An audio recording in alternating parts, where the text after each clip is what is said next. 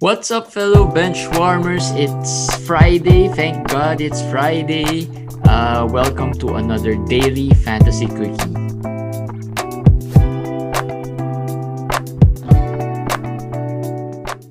All right, Commissioner, story of the day. COVID. Strikes. Bad day. Medyo weird. No? Well, hindi pa naman natin alam anong mangyayari, pero medyo weird lang for me. For those na listening, in case hindi nyo pa alam, which I doubt, no? But si Seth Curry tested positive for COVID. And then he found out about it when he was on the bench. Actually, hindi naman siya set to play talaga. He wasn't set to play. Not because of COVID, pero ankle injury siya, ankle injury. So, he wasn't really set to play. But, nalaman nila before tip-off daw eh. I think somewhere before tip-off tsaka somewhere mag-start nata yung game. Parang ganun. Yeah. Sabay-sabay lang. Tapos nalaman nila. Parang kay Lauri Markkanen to eh. Lauri Markkanen may injury talaga. Tapos nag-COVID protocol. And to be, for our listeners, hindi positive si Markkanen. Contact tracing lang yun. Pero tagal na niyang wala. 2 weeks na eh. More than 2 weeks. Pero may injury rin siya eh. So, pero yung sa COVID protocols, 10 days na nga si Markkanen if you're gonna count. mm-hmm. So itong yun pag-usapan natin kasi nag-umupo sa bench si Curry. Oo. So kung strictly sa memo ng NBA contact tracing, boom, team yun. Pero ang pinagtataka ko, bakit tinuloy nila yung game? Good question din yun, actually. 'Di ba? If they knew about it, parang ano to eh, parang Gobert. Ano ba to? Gobert situation, 'di ba? Hindi, kaya nga ang pagkaalam ko is nag-start na yung game. Kasi that's the only way na you just continue with it. Kasi nandun na eh. Naglaro na eh. Wala namang additional na risk na. Kumbaga, everybody's exposed eh. Well, actually, mababawasan pa rin kasi yung bench mo hindi ma-expose, especially for Brooklyn. Sabagay. Pero siguro naisip ng NBA, nandiyan na yung game eh. Mahirap din naman itigil yung game in midway. So, siguro tinapos. That's my hunch na ganun. Na nag-start na yung game bago nila nalaman. Okay, so what's next for Seth Curry? If you read the protocols ng NBA, si Seth Curry definitely out yan for 2 weeks. For 2 weeks. Ngayon, depende kung magka-symptom siya. Kasi pag magka-symptom siya, mag-start lang yung 2 weeks niya from the day na nagka-symptoms. Okay. As far as I know, asymptomatic siya kaya hindi nga niya alam, nagka-surprise siya. So, pwedeng ngayon pa lang or pwedeng after 3 days kung nagka-symptom siya, bibilangin mo pa at the end of the symptoms. Tapos 10 days after that. So, medyo matagal yun. Kasi kung yung symptoms niya will be 3 to 5 days or whatever, tatagal. So, safe to say, Seth Curry, big blow for Seth. Kasi kakausap lang natin kahapon eh. Parang balik na din nangyayari sa atin Parang lahat ng feel good player natin yan eh. Tapos biglang na out eh. Lahat ng feel good nawawala. Lahat naman ng mga worry magawa. So parang reverse jinx tayo Oo nga eh. Yun na nga. Parang feeling ko si Curry baka siguro a month 3 weeks. 3 weeks to a month. So parang be ready with that. Parang Ja Morant injury type of absence kasi 3 to 5 weeks, 'di ba, Ja Morant? Nakita ko tumatalon-talon. Hindi ko maintindihan kasi hindi naman natin alam yung nangyayari sa NBA, no? Pero 4 na ibang players pang positive not only Seth. There are 4 others. Si Satoransky, di ba, Chicago had this mini whatever parang breakout outbreak. So, hindi ko alam bakit. Siguro dahil big deal dahil nasa bench siya. Nalaman. Pero kung isipin mo sila sa Satoransky, hindi ba nagpo-practice yun? Malamang naman nagpo-practice din yun, di ba? So, malamang hindi ko magets kung bakit siya ganoon ka big deal. Kung yung mga ibang positive naman, they dealt with it the way they're dealing with it. So, yun. Hindi, siguro mas big deal ngayon kasi it was an actual game. Kumbaga, it's siguro in front of the cameras, it's parang kumbaga, it's not like sa practices na you really don't know kung ano nangyayari from the public's eye. Pero if we're gonna look at it fantasy perspective, really the whole team should isolate and quarantine. Oo. Ang narinig ko, Embiid is one of the more affected players kasi tumabi siya with Seth Curry and then sabi niya he will go self-isolation. So, I think it's quite safe to say na Embiid might miss 10 days. Yes. Parang ganun yung nababasa ko eh. Most likely he'll be out 10 days eh. And mabigat to if only kasi may game ang Philly soon, di ba? Not tomorrow, the next day yata. Kung yun lang ang ma-postpone na game ng Philly, tapos Embiid will miss 10 days. Maraming games siya may miss kasi 5-game wait kata ang Philly. Next week. So, malaking bagay yon for Embiid owners kasi 5 games agad ang mawawala sa inyo. Pretty much the whole week. Oh. Pretty much the whole week and a little bit more. Siguro, kumbaga, next week, kiss Embiid goodbye na. Kumbaga, wala na. Ang question mark lang naman dyan is the whole team affected. Ibig sabihin, hindi yung positive sila. More of, kailangan nilang mag-contact tracing protocols, which is naririnig naman natin na ngayon, di ba? Na laging may ganyang term. So, kung buong team nga, buong league baka ma-affect. In a sense na parang kung i-hold mo yung Philadelphia out for 10 days, anong mo maayos yung schedule? Will be out for 10 days. Okay, the whole league will have to change its schedule kasi paano naman dalawang teams wala ng 10 games, 10 days tapos kayo na actually magulo yan for the NBA kasi if let's say nag-positive siya, I think this is this as second of a back-to-back eh. Yes. So most likely, so ano yun, yesterday he was negative. Is it a daily testing? Dapat, I mean they test daily eh, diba? So yun yung medyo mga hindi pa siguro clear. So kasi kung yesterday he was playing, baka yung team na kalaban nila yesterday could have been affected din. Hindi natin masabi, di ba? Which is Washington ata. Oo. I think. Yesterday yung Bill, di ba? Actually, kung ako yung NBA, baka mas affected pa yun kasi Curry played eh. Oo. Mas maraming affected doon. So, kasi syempre yung bola, yung sweat, yung everything, saka yung di ba? Mas malalabas yun sa pag naglalaro eh. Compared to this today. Unless na may nakawaan siya. Kasi like for today, malamang nasa bench siya with mask.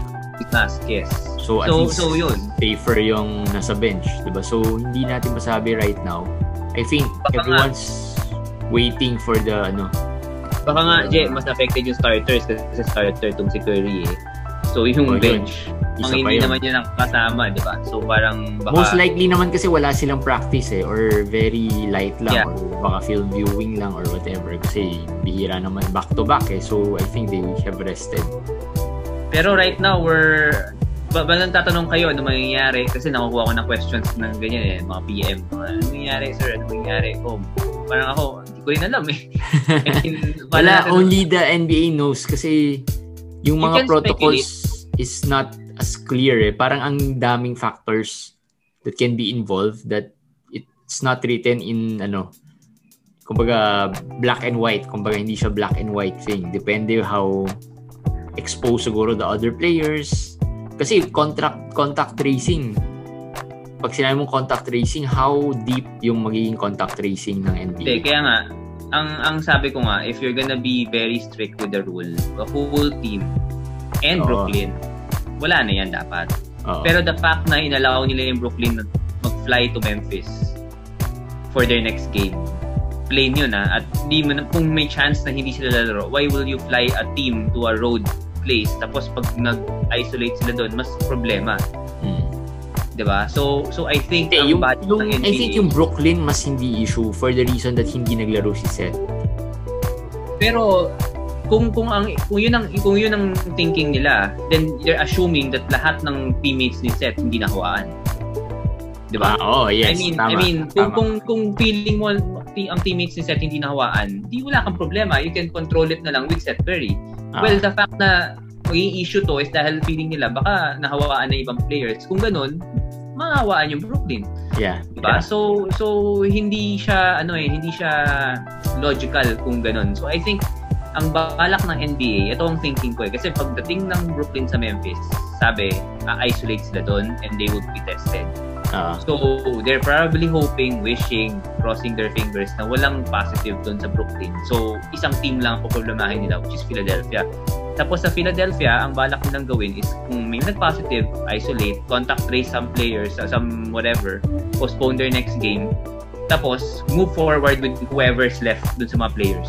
So kung 8 or 9, yun na yun. Basta at least I think 1 game from Philly will be postponed. Yun.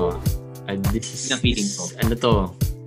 Very much a headache for the NBA to.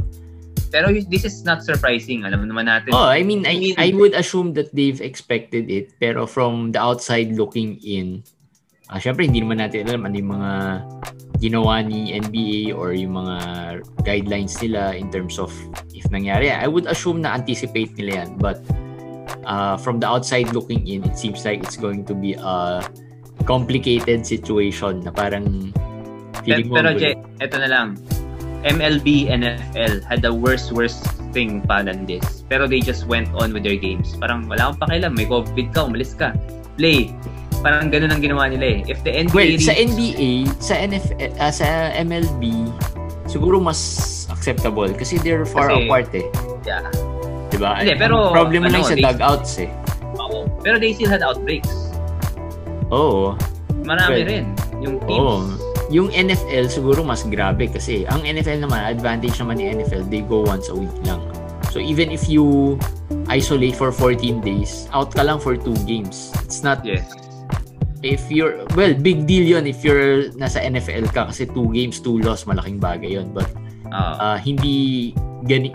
Kumbaga yung impact of yung missing that much games, hindi ganun ka... Pero ang point ko dun is parang if you just don't care, parang gano'n na lang yung liga. Parang, I don't care. Sige, positive ka, out. Contact trace yung mga 2 or 3 na dikit talaga, out. Tapos, let's play. Parang gano'n. Kung gano'n, possible na gano'n eh. Baka gano'n din yung gawin. Naisip ko right now, since nabanggit mo yung sa MLB and NFL, posibleng the contact tracing would not be as strict or stringent. Basta hindi ka nag-positive, then you're good. Pwede ka maglaro. Wala na yung part na incubation. I mean, hindi na nila isipin yun. Kasi that would kill talaga yung schedule. Kasi isipin mo lahat na i-contact trace nila would have to wait 10, 12 days. The fact that they did not play the season in a bubble na means that ganun na yung thinking nila. Saka, the fact that they didn't stop the game. Kung they were worried about positives or mahahawa, magka-out, hindi naman sila dapat naglaro this season in their own gyms eh. Dapat bubble na kayo, diba? Kasi kailangan ulitin natin na sure tayong walang positive. Ngayon... I think 2 things lang isipin nila. Una, walang positive. Second, walang severe or extreme case. Yun lang. Yun lang. If you have symptoms, basta hindi yan severe, hindi yan critical case, then you're good. Isolate ka. Kasi alam naman nila they can, alam mo yun, gagaling ka and these are players that are, kumbaga, at the peak of their health, kumbaga. Basta acceptable to them. Yun na yun.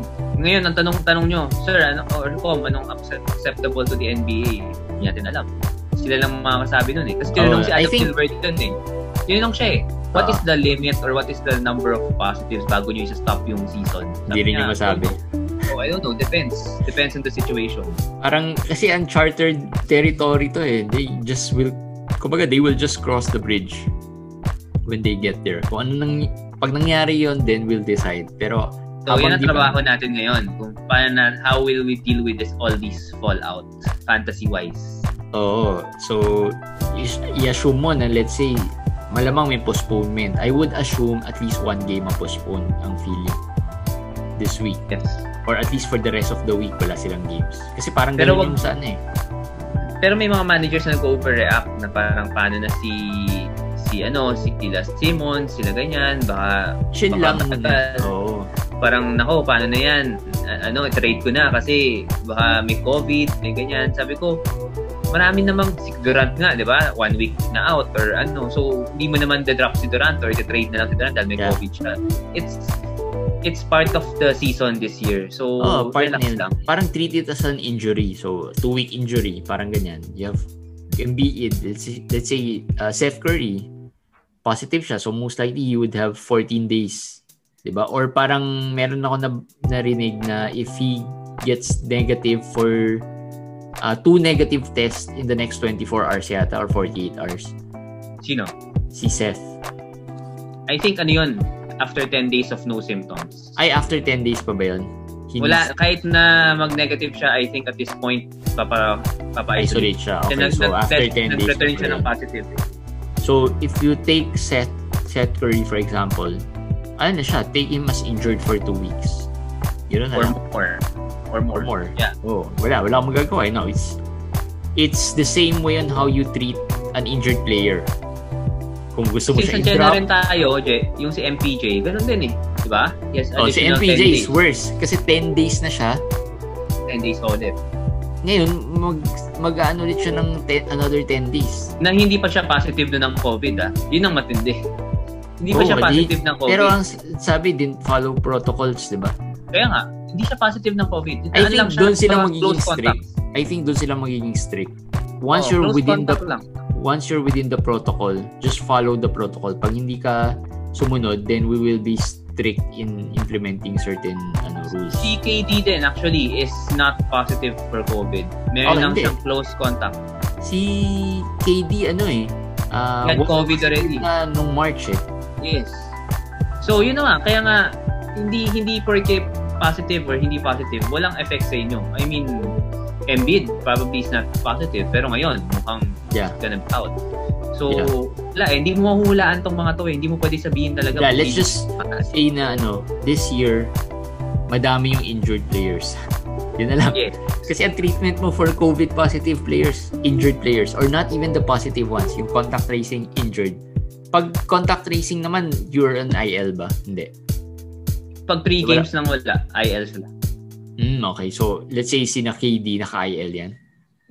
Si KD nag-IL agad kasi depende ata sa pag-announce Like naman, si KD in-announce na 1 week out. Hindi ko alam bakit hindi parehas yung pag-announce nila ng COVID protocols. Pero since Brooklyn announced na 1 week siyang out, nilagay agad siya sa IL ng Yap. Okay.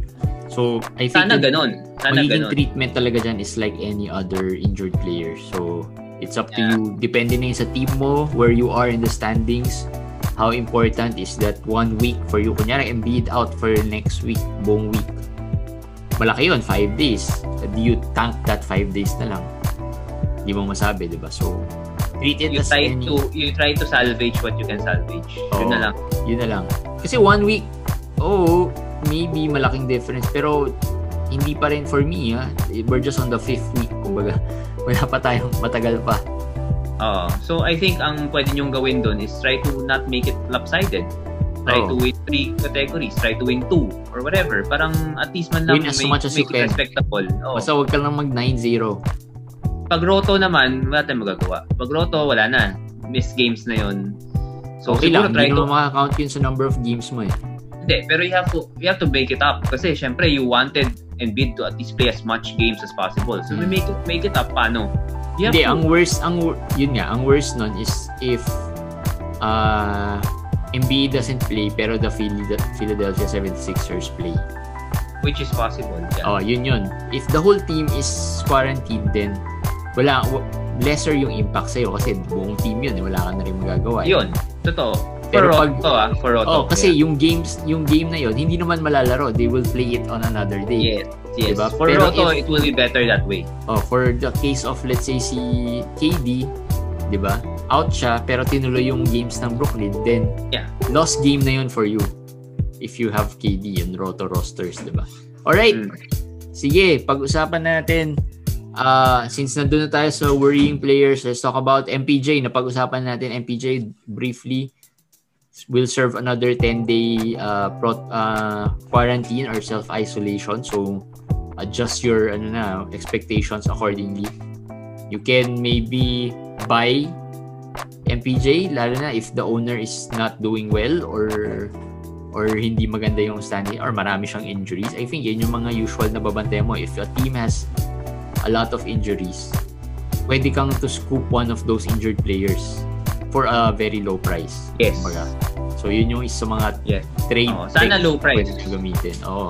Pero pag ayaw, then might as well. Hayaan mo na kasi siya naman yung magsasuffer. Yung other team naman yung magsasuffer kung ayaw talaga niya i-trade yun, di ba? Maybe willing siya to just play it out, di ba? So, yun. And then, our last worrying player is Kyle Anderson. Ito, another player na high on our list ng feel-good players, tapos biglang... Hindi, pero expected naman to eh. Hindi man, sabi naman natin before, hindi naman talaga niya masusustain yun.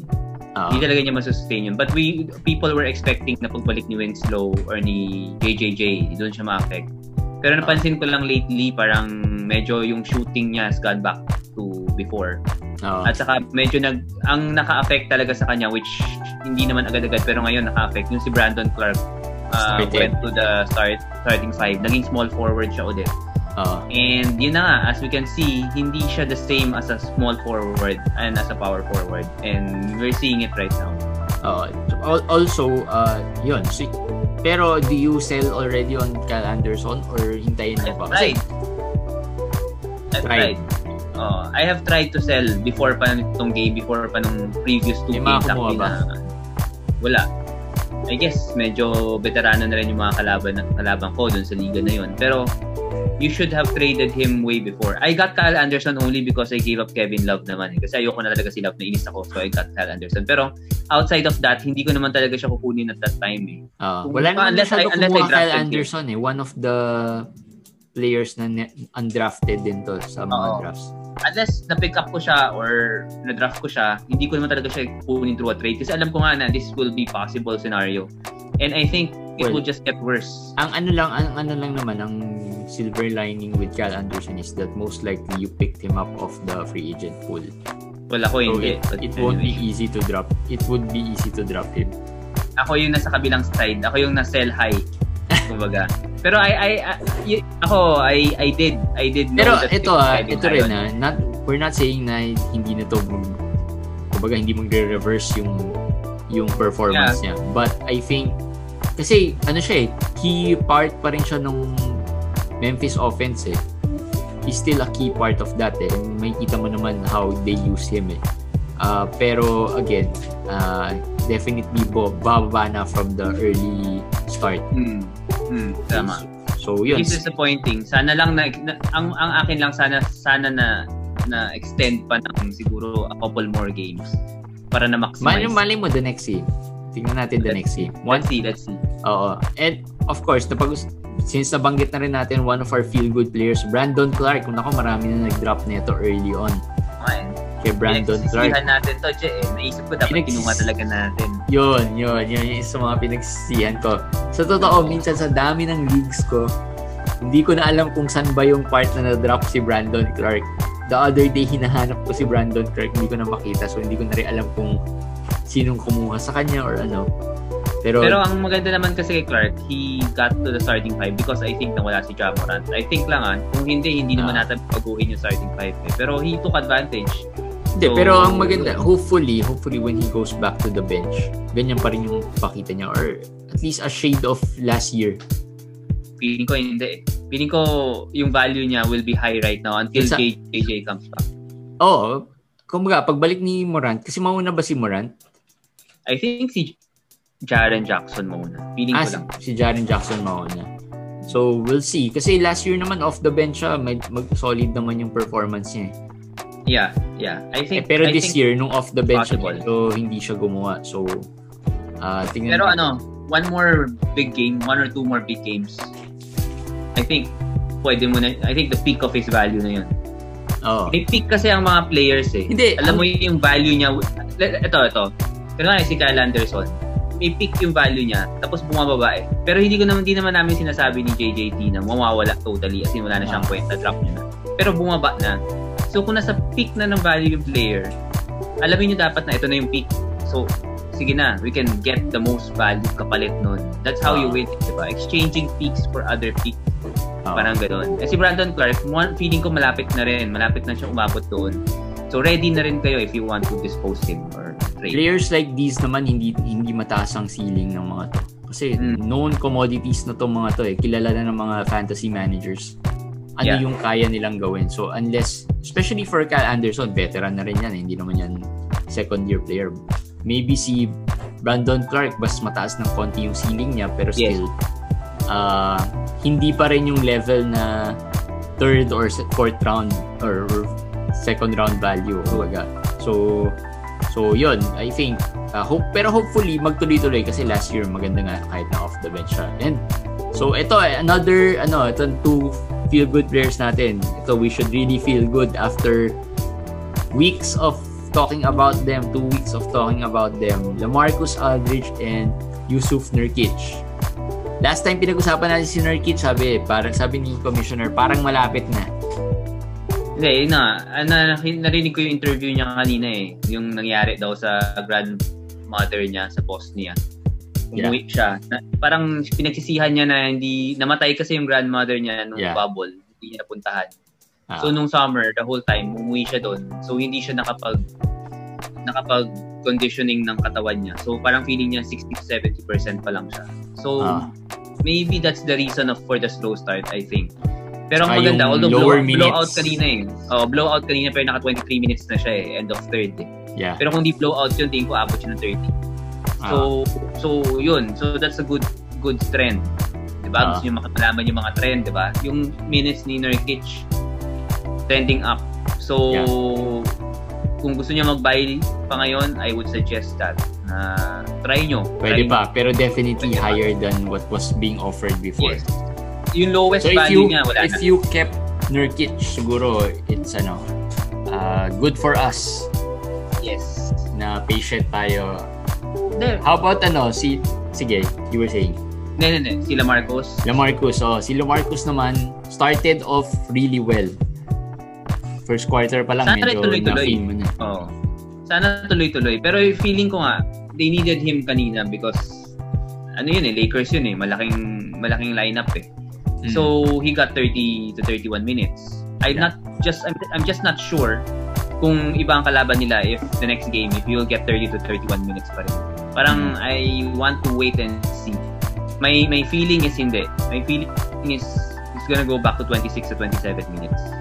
So matchup yung baka maging matchup maging parang case to case basis depending on the matchup. Pero the good news is, hindi na siya slumping. I mean, he shot the ball well. He shot the ball well. Fair amount of rebounds. Kasi, ako, diba nakuha ko si Steven Adams, sinabi ko sa'yo. Pero 25 to 26 minutes of LaMarcus na ganito, I will still pick LaMarcus over Steven Adams. So, pwedeng bad trade on my part yun. So, diba? Parang kung basta selling ganito. Selling low ka na talaga nun at that time. At that point. Selling low na talaga nun. I was desperate. So, parang... Pero hindi pa ako, for LaMarcus, it was a good game pero hindi pa ako sobrang convinced. I need to see a few more games. Kasi, out of 5 games, di ba? He played 4 games. Tama? 4 games. 3 games medyo wala pa. So, 1 game pa lang tinapakita niya. So, you don't really know if that's it, di ba? Or babalik sa old ways. So, tingnan natin. Still a watch for me. If you have LaMarcus, you can sell now actually. Yun ang sinabi ko. Ito na yung best time to sell if you don't want the headache of guessing which LaMarcus you would get. Again, we're not saying na hindi siya mag-perform sa 5th round, 4th round value. Possible. Pero if ma-sell mo siya someone na mas safe, yung hindi ka mas-stress, hindi mo maisipin pa maglalaro ba to or whatever, or mag-rest pa siya, then that will be better pa rin. Diba? Yun lang yung But if you can, stomach the possible inconsistency then or yung slow start, if you can stomach the slow start, diba? Then okay lang. Alright, so lastly, our buy players for today. Simulan natin dun sa isang Philly player pero ewan ko if you would intend to buy or just wait for the announcement kung ano mangyayari sa Philly. Pero si Shake Milton started. Actually, must buy na to especially if si Philly will not be postponing the games. Kasi sure out Seth Curry 10 days. Pero ang ko nga dyan, I think wala na siya sa mga waiver wires nyo . Hindi, marami akong leagues nakaka-drop lang. Okay. Kung nakaka-drop lang, go and get him. Either nasa waiver na waiting to be claimed or kaka-pick up lang today. Hindi, kung gano'n, you should go get him. Regardless kung ano mangyari kay Seth or sa Philly. Parang he's playing very well already lately. Trending up na rin. You use your waiver wire. Your waiver priority. Yan lagi kong tanong eh. Kasi kung number 1 ka? Or even nasa top tier ka, top 3. Shake right now. Ako hindi pa rin siguro. Pag nasa mid ka, okay. Mid ako basta mid to low, gamitin mo na. Wala nang mawawala sa'yo. Pag top 3, baka mag-isip ako. Pero if I need the assists, the points, the threes, I will take him because he will be fun to own this next few weeks. Definitely. Assuming yung hula natin, yung speculation natin, lahat goes our way. Kumbaga, kung ano yung hula natin, yun ang nangyari. So, I think it's gonna be very fun to own. So, I might. Okay, so yun. Pero number 1 baka hindi. If I'm number 1 in the waiver list, baka hindi. Baka hindi, no. Depende rin sa league, how conservative and ano. Oo.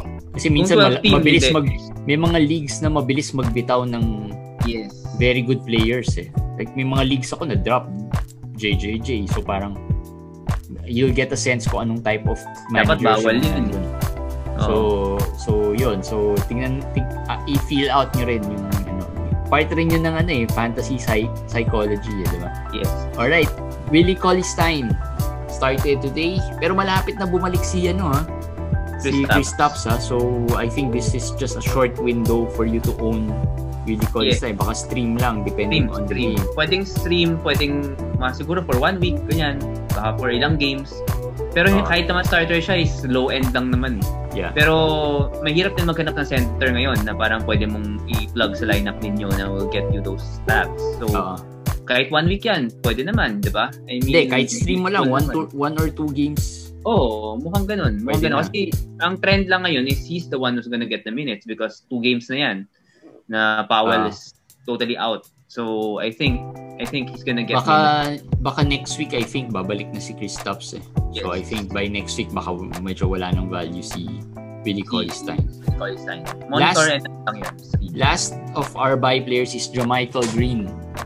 Na-mention na namin yesterday yan si JaMychal. Pero MPJ news na wala pa rin for the next 2 weeks. Plus Millsap is struggling lately. Parang hindi na yung hot start. Wala nang ibang veteran off the bench, si JaMychal na, and he's been playing well since he came back. Yeah. He's a good fantasy producer ever since. May 3 points for a big man, may block.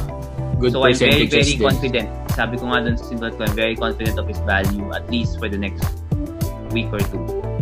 So yun, JaMychal Green, bantayan yan. Alright guys, that's it for our show. For our daily quickie, medyo napahaba because of the COVID situation. So abangan natin what happens with the COVID thing. Please, guys, join our group, NBA Fantasy Locker Room by Fantasy Benchwarmers. And tomorrow we'll release our weekly podcast. Maganda yung guest namin for tomorrow. So abangan niyo yan. We have a fantasy expert, one of the best kept secret. Kumbaga, hindi nyo kilala. Hindi ko nga rin kilala yan. Proven track record. Proven track record. Medyo hina-hype ko na yung other group chats di ba? Bigyan natin ng sample. Like 2 years ago, kinukwento ni Eric sa akin, 2 years ago, yung 7 or 8 leagues na. 8 leagues. May mga 5 or 6 or baka more pa nga ata. Basta nanalo siya 5 or 6 of those leagues. May isa, second place. I think 2 second place. Basta yun na yun. Finals in everything, nanalo in everything. So which is very hard to do. So yun. And these are competitive leagues. So hindi money leagues, hindi to mga free leagues. At saka is very numbers based kasi. So analytical naman, analytical. Very ano tawag dito, analytics, may analytics siya. So analytics, yes. Malalaman natin yan tomorrow when we release the episode. Alright guys, we'll see you again tomorrow for our quickie and our episode. Bye.